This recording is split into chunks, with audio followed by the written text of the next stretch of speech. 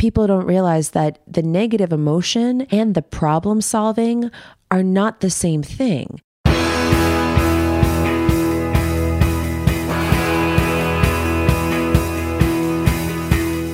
Welcome to The One You Feed.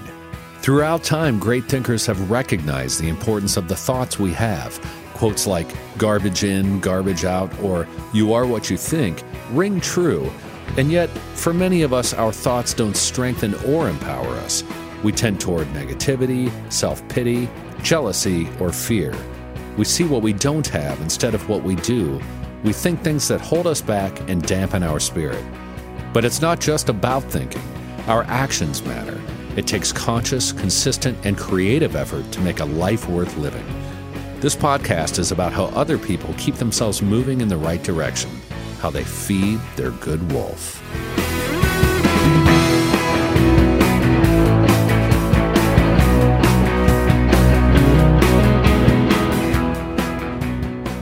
Experts claim there is nothing tougher than a diamond. But at Diamonds Direct, we beg to differ. Have you ever met a mother? Strong, radiant, timeless. This Mother's Day, give her the gift that meets her match. With diamond jewelry starting at $200. Plus Diamonds Direct's exceptional quality and unbeatable everyday price, you're sure to give her a gift that wows this generation and the next to come. Experience the thrill of jewelry shopping done right at Diamonds Direct. Diamonds Direct. Your love, our passion. At the age of 5, Emiliya Zhivotovskaya and her family fled from Kiev, escaping the fall of communism and the nuclear disaster at Chernobyl.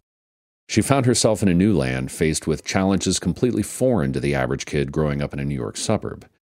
Then, 9 years later, she faced another tragedy, the sudden loss of her brother as he ran to save his fiancé from drowning and lost his life in the process of saving hers. And again years later, the loss of her mother. From this place of deep challenge, she could have given up, blamed the world, and walked away from joy, from happiness, and possibility. Instead, she discovered within herself a wellspring of resilience and a relentless desire to understand where this came from and how to bring a similar lens to others. She was determined to help others flourish. Her exploration quickly developed into a lifelong quest, leading her to study psychology at Long Island University, followed by a master's degree in applied positive psychology from the University of Pennsylvania. She's gone on to create her own company, the Flourishing Center. Emiliya is currently pursuing her Ph.D. in mind-body medicine at Saybrook University. Here's the interview. Thanks for taking a couple minutes and sitting down with me. So our podcast is called The One You Feed, and it's based on the old parable of two wolves where there's a grandfather who's talking with his grandson, and he says in life there are two wolves inside of us. One is a good wolf, which represents things like kindness and bravery and love, and the other is a bad wolf, which represents things like greed and hatred and fear. And the grandson stops and he thinks about it for a second, and he asks his grandfather, well, which one wins? And the grandfather says, the one you feed. So I'd like to start off by asking you what that podcast means to you in your life and in the work that you do. Honestly, I have to say that my first instinct is it like choked me up a little, like it made me want to cry. And I guess it'll come out as to why. I'm not really quite sure why. And honestly, I see them both as essential parts of the human condition. So when we say, which one do you feed? Of course, my rational brain goes, no, of course we should feed the good wolf because, that's what we've been raised to do is feed the good wolf. But then my empathy goes out to the other wolf, the hatred, the greed, the fear. That's a part of the human condition. And we can't leave that part of us starving because then it doesn't go away. It doesn't die. It'll just be starving. And the work that I do is about helping people integrate the different parts of themselves. And I'm wondering if there's a way to feed the good wolf and feed the other wolf. And it's not that either needs to win, it's that they have to learn how to work together.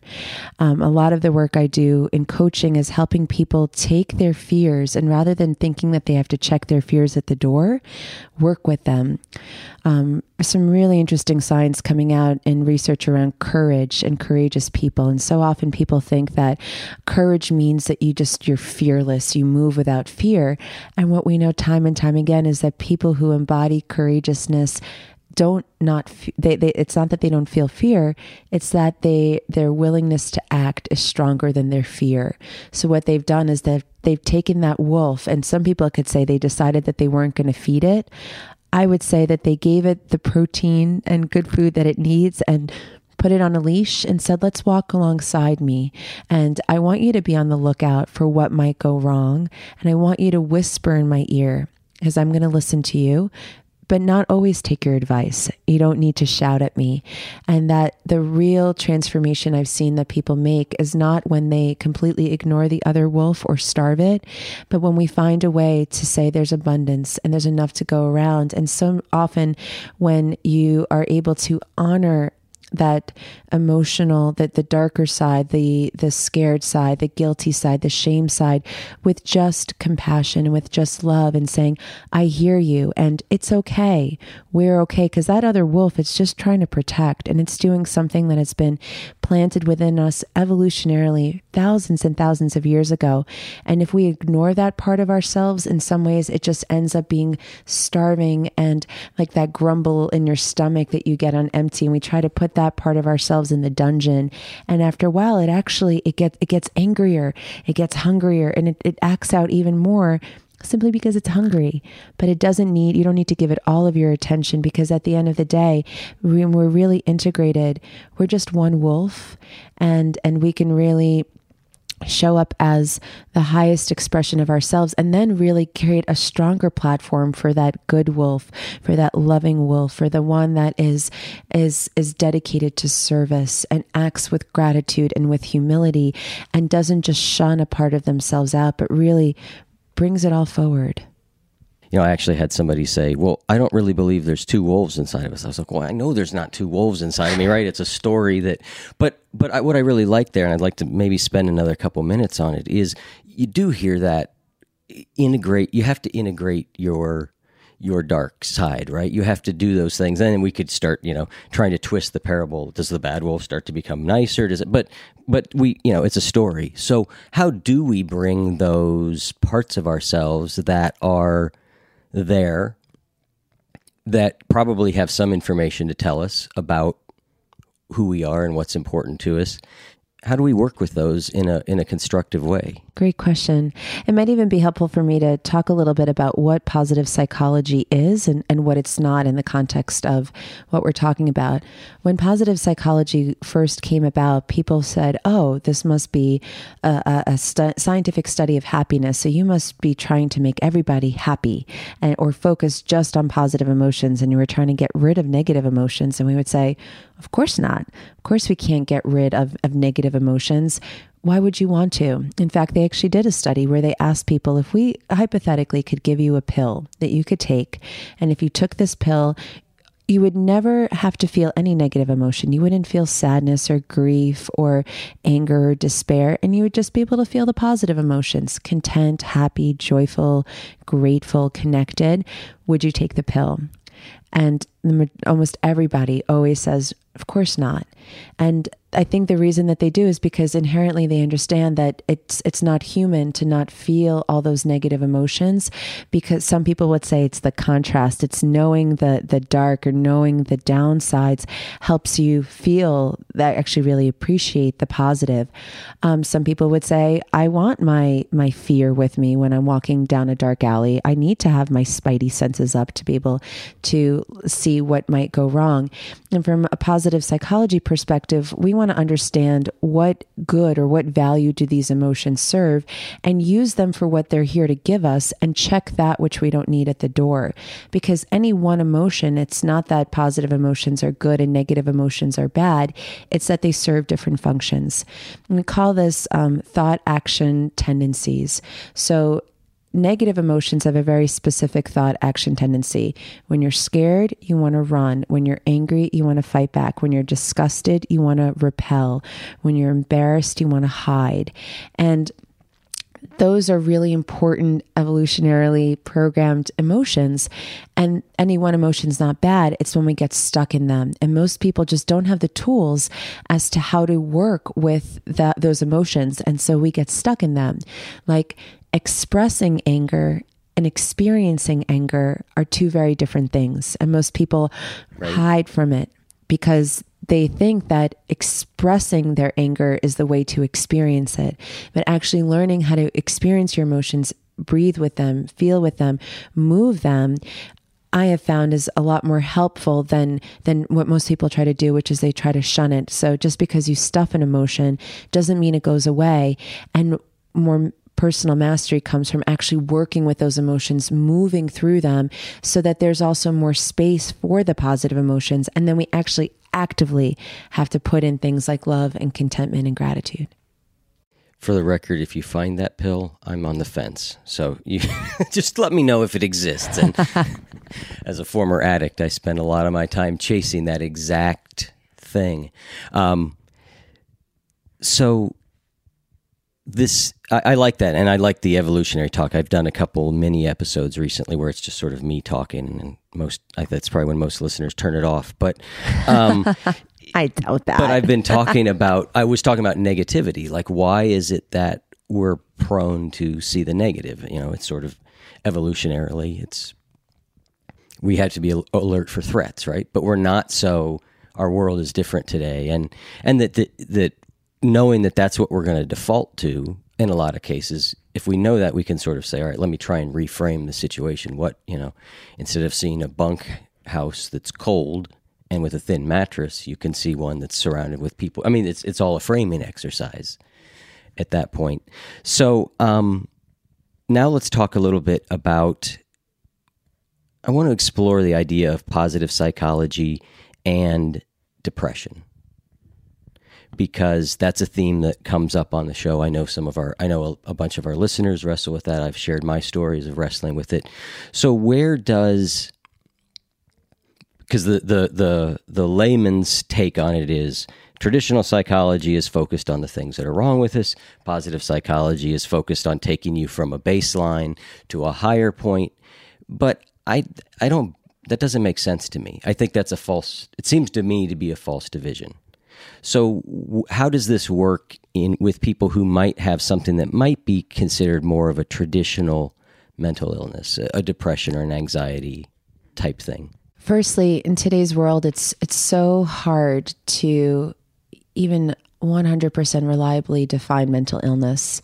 With the new DSM, I don't know what constitutes normal anymore. Right. And something I've been really connecting with lately is research by John Cacioppo. He has a great book out called Loneliness. And he points out that very often, not very often, but enough, doctors will diagnose something as depression where it actually is loneliness. And they look very connected. Mm-hmm. And so while they're getting treatment for their depression, the heart of it is actually, the root of it is that they're lonely. So I'm going to interrupt you on that because that's fascinating. But why do you not think there's depression support groups? I have been pondering that question because I agree 100%. I think loneliness is a big piece of it. There is an enormous number of support groups that prove to be enormously helpful to people. And I'm wondering, is it just that nobody has done it and pushed it?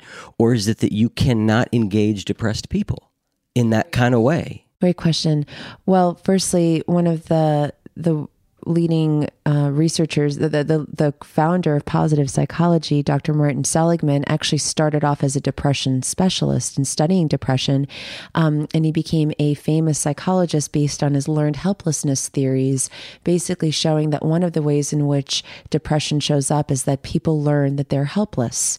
They learn to be helpless, and they internalize this belief that nothing I do matters. And the way that shows up in our mind chatter is, why bother? So why bother going to talk to someone, or why bother going to a support group? Nothing I do matters. So that could be one, is that that people aren't being reached at that time. Another version is just that it's such a low level background music, and we as human beings are so resilient and we're so adaptable that oftentimes we keep going. And so people are functionally depressed, not realizing that there could be another way. And so it could be also maybe depression groups are around and they're just not marketing themselves well enough to even make it known to the public. I also think that mental illness or anything related to the mind scares the bejesus out of us, because when a person has a physical illness that you can see, or even a behavior that is concrete, like within alcoholism, okay, well, that's the concrete behavior. Right, there's drinking. With sexaholics, there's a concrete behavior, foodaholic. There's, there should be a support group that says, hi, I'm addicted to my thinking. I'm addicted to my thoughts. I'm addicted to my emotions. Where's the EA, the emotional addiction groups? I actually think there is something called Emotions Anonymous, but it has never really gotten, any traction. I've never really even known what it does. But. And it's just because there's blurred lines. It's all so blurry, because even something like depression, it's like, am I depressed, or is this just, I'm muddling through, this is just my life, and this is just a tough time I'm going through. And we are just now being able to understand what is actually happening in people's minds when they are depressed. And now we're relating it also to the body. How much of it is physiological? Some people will have a massive shift in their depression as they shift their diet. But in terms of what can people do for depression, because I realize that even in our conversation, we're feeding one wolf. We're feeding the what's wrong wolf. We're feeding even the conversation of focusing on what isn't working, because some people would even say that even depression actually serves an evolutionary function.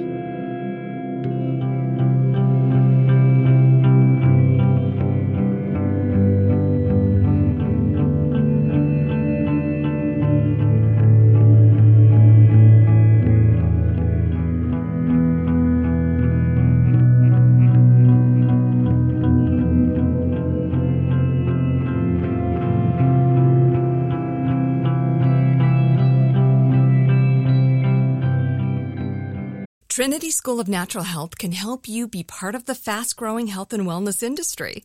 With an education that empowers communities, Trinity grads can change lives by applying natural health principles and techniques in holistic practices or stores selling nourishing health products.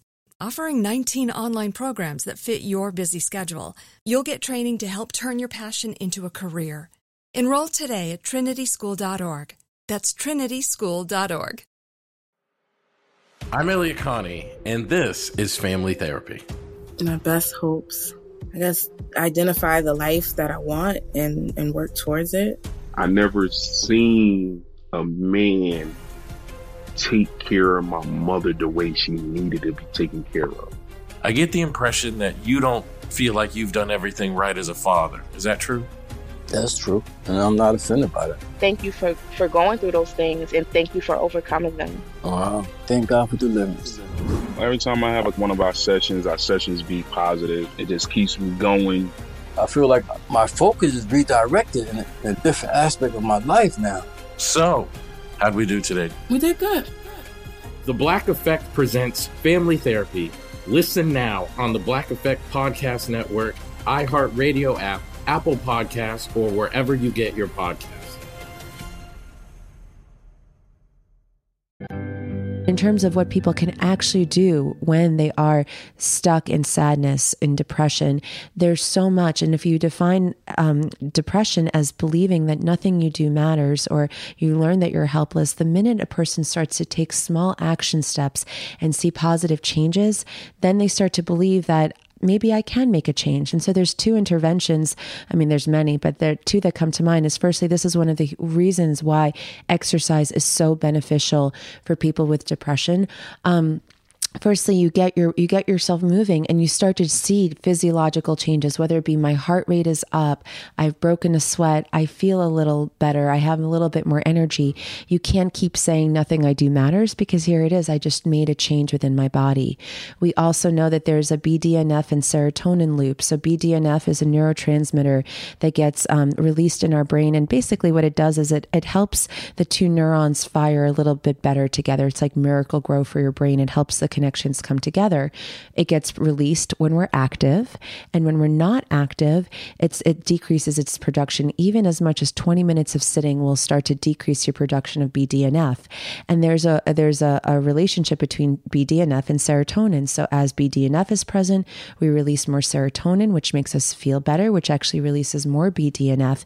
In fact, some researchers would say that not moving, not being physically active is actually like taking a pill for depression. Speaking of finding magic pills, I often say to people, if I had this pill that I would say, here, you take this pill. And when you take this pill, you get depressed. Would you take it? I'd say, of course not. But that's what many of us do when we don't physically move our bodies. So huge amount of exercise. And it perpetuates itself depression's, once it's sort of set into a certain degree, its defining characteristic to a large extent is lethargy. The feeling that it's, and so that's why we talk about exercise being so important, but that like a minute, if that's all you've got, but if you did a minute a few days in a row, you did something, right? And you succeeded at something. And it sounds silly, right? I mean, it's one of those things I've had people write and go, well, but look at these people. They didn't get there by doing a minute of exercise a day. And I said, maybe not, but they started somewhere. They started where they were. Yeah. And that's the key point, though, is that firstly, we want to give compassion to that wolf that compares and says, well, what do you mean a minute? Like, this person's doing an hour. Even social comparison, that's biologically wired within us. Right. Thousands of years ago, it was really useful. And it's important that the person chooses that time frame, whatever that small step is, based on what's appropriate to them. For some people, it might actually just be, I got out of bed. And for others, it'll be, I went for a minute-long walk. Yep. One of the first studies in positive psychology had actually been done on looking at an intervention that was just for 2 weeks. People were told to write down 3 good things that happened to them that day. And for each of those good things, write down how they contributed to that good thing happening. And what they found was that after 2 weeks, the group that did this compared to the control group had a significant increase in their happiness level and a significant decrease in their depression level. And what they found is that at 6-month follow-up, that effect was still present statistically significantly. And some people would say, really, just for 2 weeks, doing something for 2 weeks would have created that kind of change. And what often happened is that people experienced the benefit of it and they kept going. But the critical piece to that is not just the 3 good things that I'm grateful for, because many people will do that and they'll make their gratitude list. They'll say, I'm grateful for my health. I'm grateful for my family. I'm grateful I have a roof over my head. Day 2, I'm grateful for my husband. I'm grateful that I can put food on the table, and I'm grateful for my health. And they just kind of get into this monotonous way of being around even something like their gratitude exercise. The brilliance of this intervention is actually also in the second piece, which is, how did you contribute to that good thing happening? And what that starts to do is it gets a person recognizing that they're able to impact their life, and it shifts that lens. Something I do matters. Something I do matters. So even if it's like, I'm grateful that it was a beautiful day outside today, the person says, well, how did I do? I didn't create the weather, but they stopped and they noticed it. So it's that self-acknowledgement that starts to little by little build not a person's self-esteem, but a person's self-efficacy, a belief in themselves that they can make something happen in their life. And this intervention is just as powerful for people who we would say are north of neutral or at that neutral point in terms of their happiness and their life satisfaction. You don't have to be in the negative zone.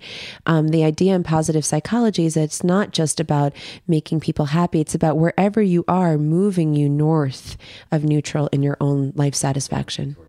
You said something yesterday that blew me away about this, and it's something I've thought about with gratitude. Is you said that people who don't feel grateful for something but do that exercise feel worse. Did I understand you right? No, actually what it is that people who know that they have a lot that they should be grateful for but can't feel it, it actually does more harm than good. So the guilt trip that I give my kids on, well, there's starving children in Africa. You should be grateful for what you have, which I really try never to do. Yeah. But it's inevitable that it slips out occasionally. Yeah, and it happens to all of us. And again, this is where I have so much compassion for that wolf, the wolf that says, well, no, I want things to be different. If sometimes we don't let ourselves feel grateful for the things that we have because we think we'll get too content, we'll get too complacent if I just start finding things to be grateful for here. Like, I'm not happy in my body, I need to lose 100 pounds. Well, if I start to be too grateful, well, then I'll stop working on this goal, as opposed to recognizing that there's a lot of benefit to going into the positive, saying, I accept certain things are really good in my life. I see that they're good and things will change. But when people, when people have a lot that they think that they should be grateful for, I have a beautiful house, I have a steady paycheck, I've got a partner who loves me, yet why can't I feel grateful? Right. That does even more harm. Yep. And the feeling part is what Brene Brown calls foreboding joy. It's that we don't let ourselves feel. It's like there's this little flower starts to open up of, oh, this feels good. And then one of the other wolves comes in and goes, don't, hey, be careful. If you get too happy about this, someone's going to come steal your thunder. Or what if you lose this? Don't enjoy this too much because this can go away. However, when we actually allow ourselves to feel grateful, and some of the ways that I will have people do that is, first, I ask them, where do you feel that in your body? Start with something that they can feel grateful for, like your mother, unless you've got some triggering mother issues, which not everybody can go to a positive place with their mother. Yeah. Wherever it might be, start with where you're at. And actually, I would say not your mother. Most people can get there quicker with their pet. So if they have a dog. Yep, the dog is a classic. Dog or cat. And just start there. And I ask them just to connect with their body. Where are you feeling that in your body? We'll focus on letting that grow. Other times, I ask them to think of something that they have in their life that they think they should be grateful for, but they can't generate that emotion. And then we do thought experiments. What would it be like if you didn't have this thing in your life? Imagining and actually walking that through. And some people would go, well, Emiliya, why would you make that person think about how bad that would feel? But sometimes we go into the negative emotion to then really experience that positive emotion. But it is key that what makes those positive emotions effective is that you can feel them. It's not enough just to think them. And the negativity bias is that we have no problem feeling fear or anger or hurt or mistrust or any of those other things. And you can almost think of those emotions on a scale. And the reason why depression is the hardest is because it's one of the lowest vibrations. Apathy and depression, it's like they say an object once in motion stays in motion. And when someone is in that place where they're just like, the worst that can happen is I don't care. That's what happens sometimes with suicide. It's like, I don't care anymore. I give up. I'd rather see a person be angry about where they're at than be depressed than where they're at. And obviously we honor where people are at every chapter, every stage of the game, but it requires a very different toolkit because there's almost like no energy there and you have to generate energy.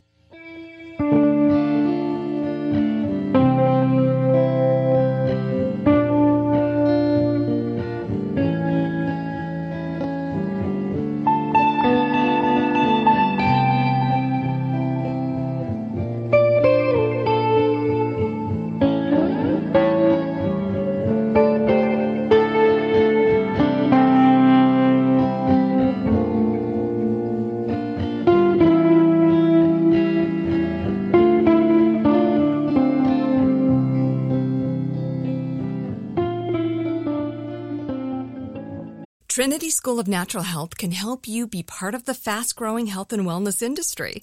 With an education that empowers communities, Trinity grads can change lives by applying natural health principles and techniques in holistic practices or stores selling nourishing health products. Offering 19 online programs that fit your busy schedule, you'll get training to help turn your passion into a career. Enroll today at trinityschool.org. That's trinityschool.org. I want to keep sticking with our wolf analogy or metaphor because that's what we're here for. And I would say that many of us feed the wolf of judgment and shooting on ourselves and not letting ourselves feel really happy and grateful for what we have. I know I'm like that. I put all this work into one of my programs and then my program happens and I'm like, oh, that was nice. And I'm on to the next thing. I'm always on to the next thing and I'm always on to the next thing. And I think the reason why we push ourselves in that way is a useful thing to do. It's the same reason why we whip ourselves on the back saying, you should go to the gym, you should make a change.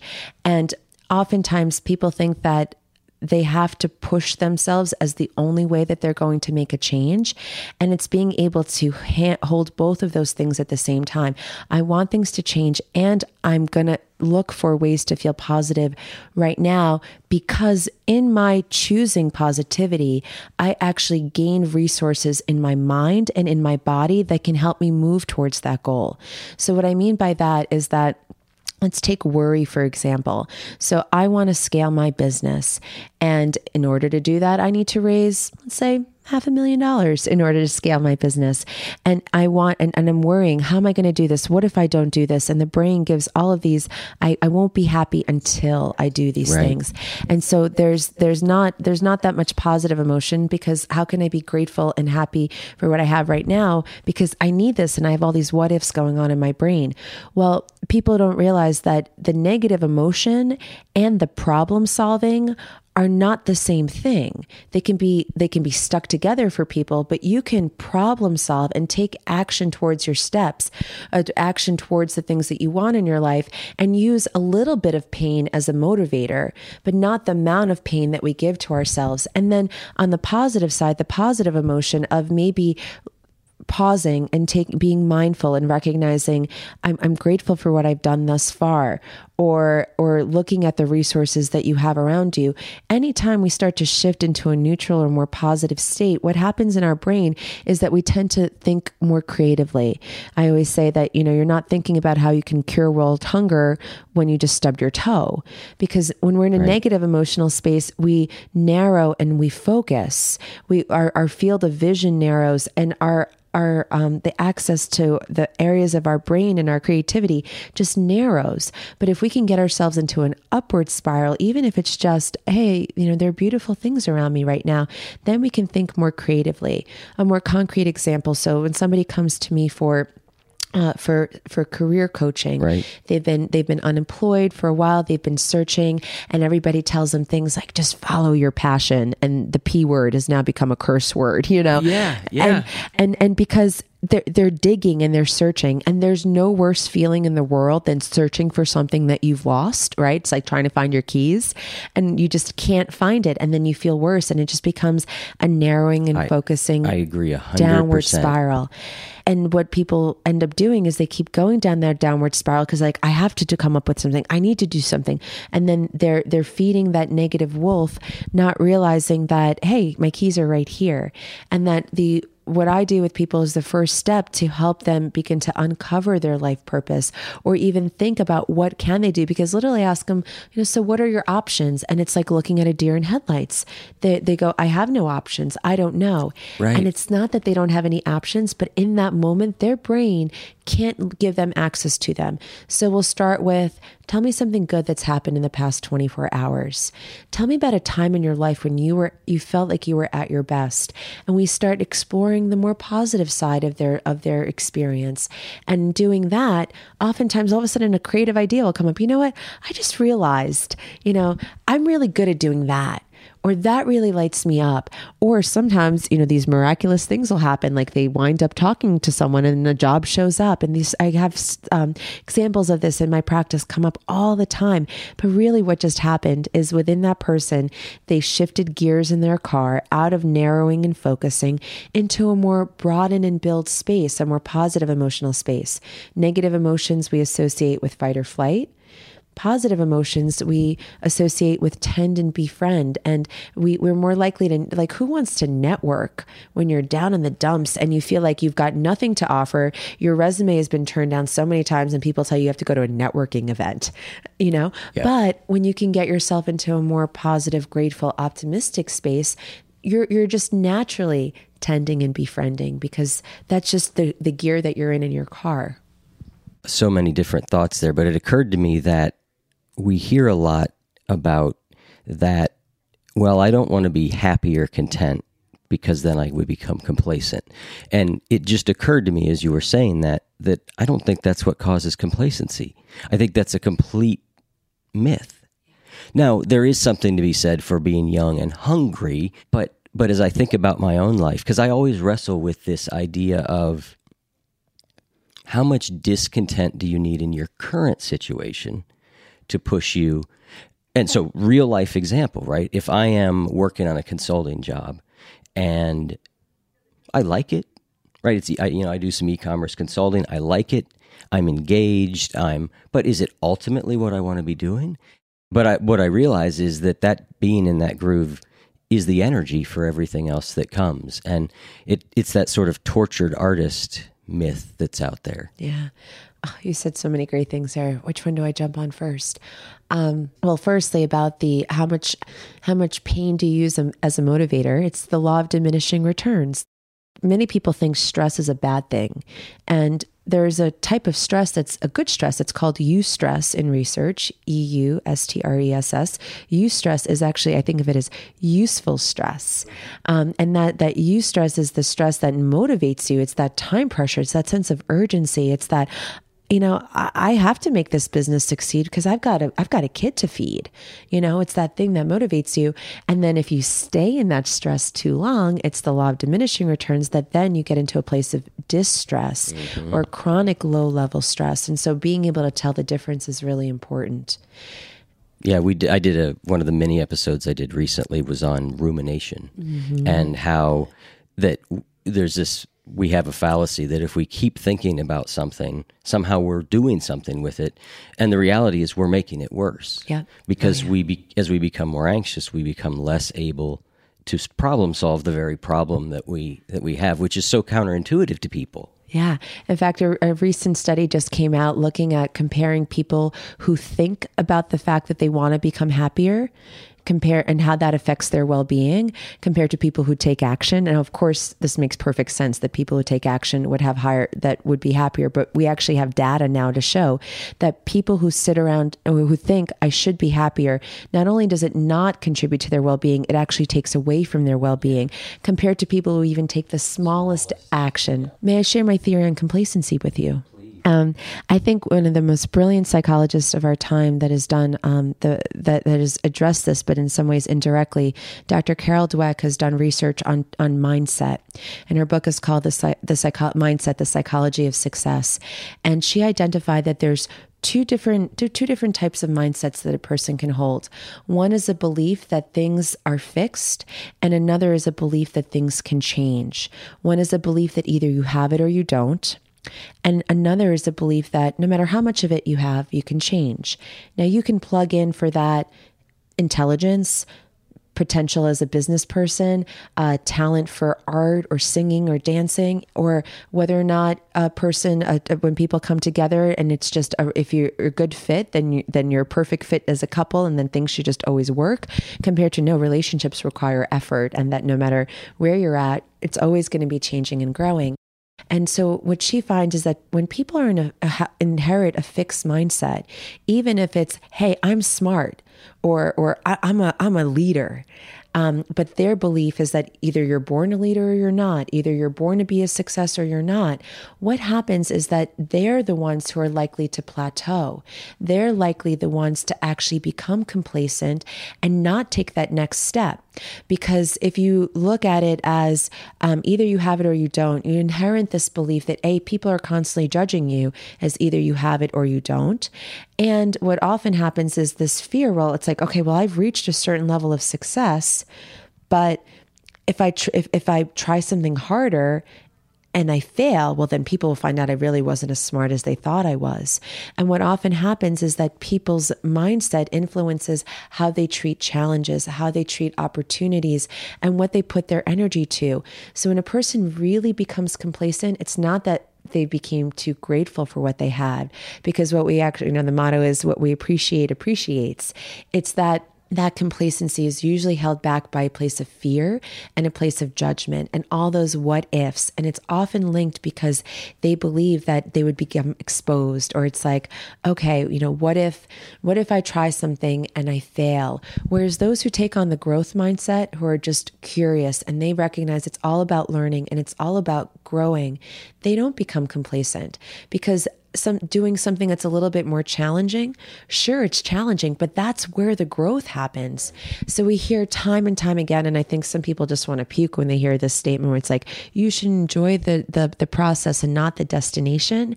Well, you can't do that in a fixed mindset, because the fixed mindset, when you're just trying to prove either you have it or you don't, it's binary. It's all about the outcome. And there's so much anxiety built into the process that you never really want to stop and enjoy the process. Whereas in a growth mindset where you get happy, you get off on the journey, you get off on the destination, because that's what enables growth to happen. And when you believe, well, it's all about growing, it's all about learning, then you really can enjoy the process. And then you get to the destination, and sure, you might enjoy the destination too, but it's not any less satisfying than the work that got you there. And so complacency is almost like when you really talk to someone who embodies growth mindset, it's like, I wouldn't even come up into my mind to just become complacent, right, or to think that I would just be grateful for what I have and therefore not able to do it. So I really think it all keeps coming back to what's a person's mindset. Do you ever have the urge to just drop the mic when you're done? Like an MC does after they just nail it, just drop the mic and walk off. This would be a moment that if you did, I'd be like, all right, that's fair. I have too much respect for your technology. I would be all worried about what would happen to the equipment. Well, I think that might be a good stopping point, even though I could probably do this for hours. So I think maybe we'll have to do a part 2. Thank you. Because I want to explore savoring and lots of other things that I know you talk about. But thanks so much for taking the time to be on. This has really been, I think it has tied together so many of the themes that come up in the show in a really coherent way, which has got to be positive for folks, because the coherency is not coming from this end. So thank you so much for having me on. It's such an honor. Thank you. All right, thank you.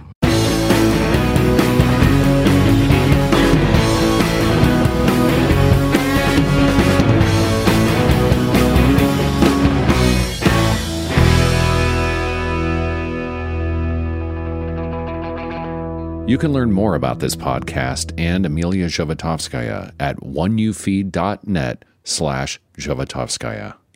I'm just kidding. Good luck.